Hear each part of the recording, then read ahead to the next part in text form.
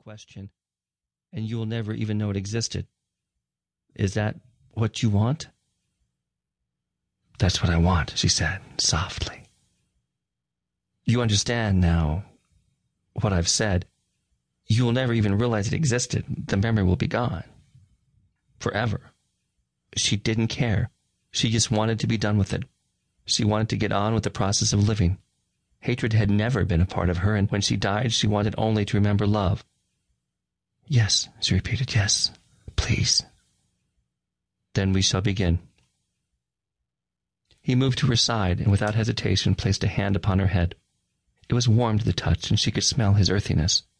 The aroma of honeysuckle and loamy earth of the mountain forest that hung on him like a second garment embraced her, and she swooned.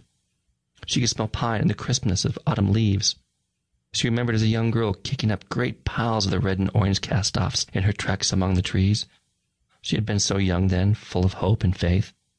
The memory solidified her determination. She wanted to be as pure as that young girl again. She wanted to be happy. She felt the tendrils of its magic insinuate itself into her mind and flash through a lifetime of events until it found that single one that changed it all. She chanted with the Rememory Man, their words filling the house.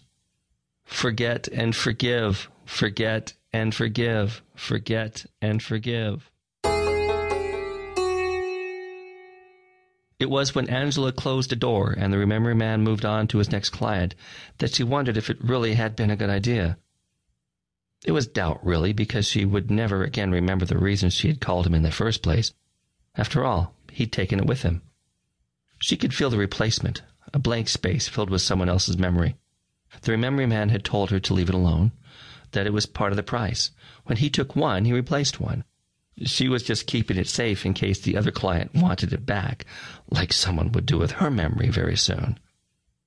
Angela had always liked her memories. At her age, it was really all she had. She limped away from the door, silently cursing calcium deficiency and old bones' tendency to break. It had been so silly. She had only fallen off a chair. Just the same, the doctor told her she had broken her hip. Even though that was last year, it still pained her terribly. In the morning, she had to make herself get out of bed. She used to take the stairs in the department stores, huffing and puffing for the exercise. Now it was the elevator all the way. Dr. Hassan said it was just in her mind. He said there was no reason it should be hurting her. As she passed by the table filled with the pictures of her family, she wondered why she hadn't chosen to replace that memory. If it was all in her mind, its absence would only quicken her step. The next morning she lay in bed remembering her earliest boyfriend. It had been the first time she'd ever been touched that way by a member of the opposite sex, and the memory still sent lonely shivers across her breasts. They had been swimming in the creek. He had looked so fine in his teenage body, thin muscles jumping with every quick movement. Then he swept her up and kissed her, both of them hip-deep in the warm Tennessee water. She remembered searching his eyes for the reciprocal love she prayed was there. She remembered how they truly sparked, how his tan skin shimmered with the wetness of sunlight and water. She remembered how his lips formed the whispered words, "I love you." She remembered how he had kissed her deeply and how his shaking hands daring to slide over her small, firm breasts. She had moaned as he slipped fingers under the edge of her swimsuit, brushing softly against her nipples. She got out of bed. Fueled by the memory, she set about her chores. She brushed her teeth and stared at her dead husband's toothbrush still in the wall-mounted toothbrush holder.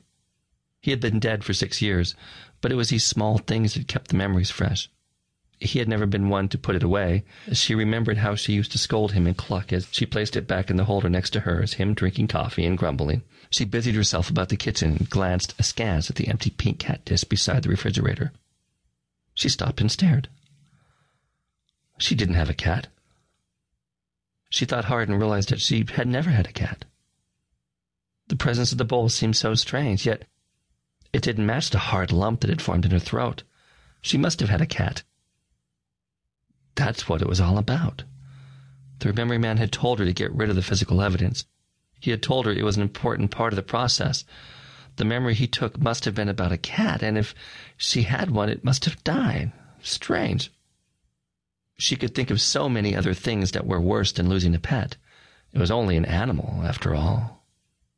She plucked the bowl off the floor and pitched it into the wastebasket. She certainly didn't need it now. From the drainer near the sink, she grabbed a mug.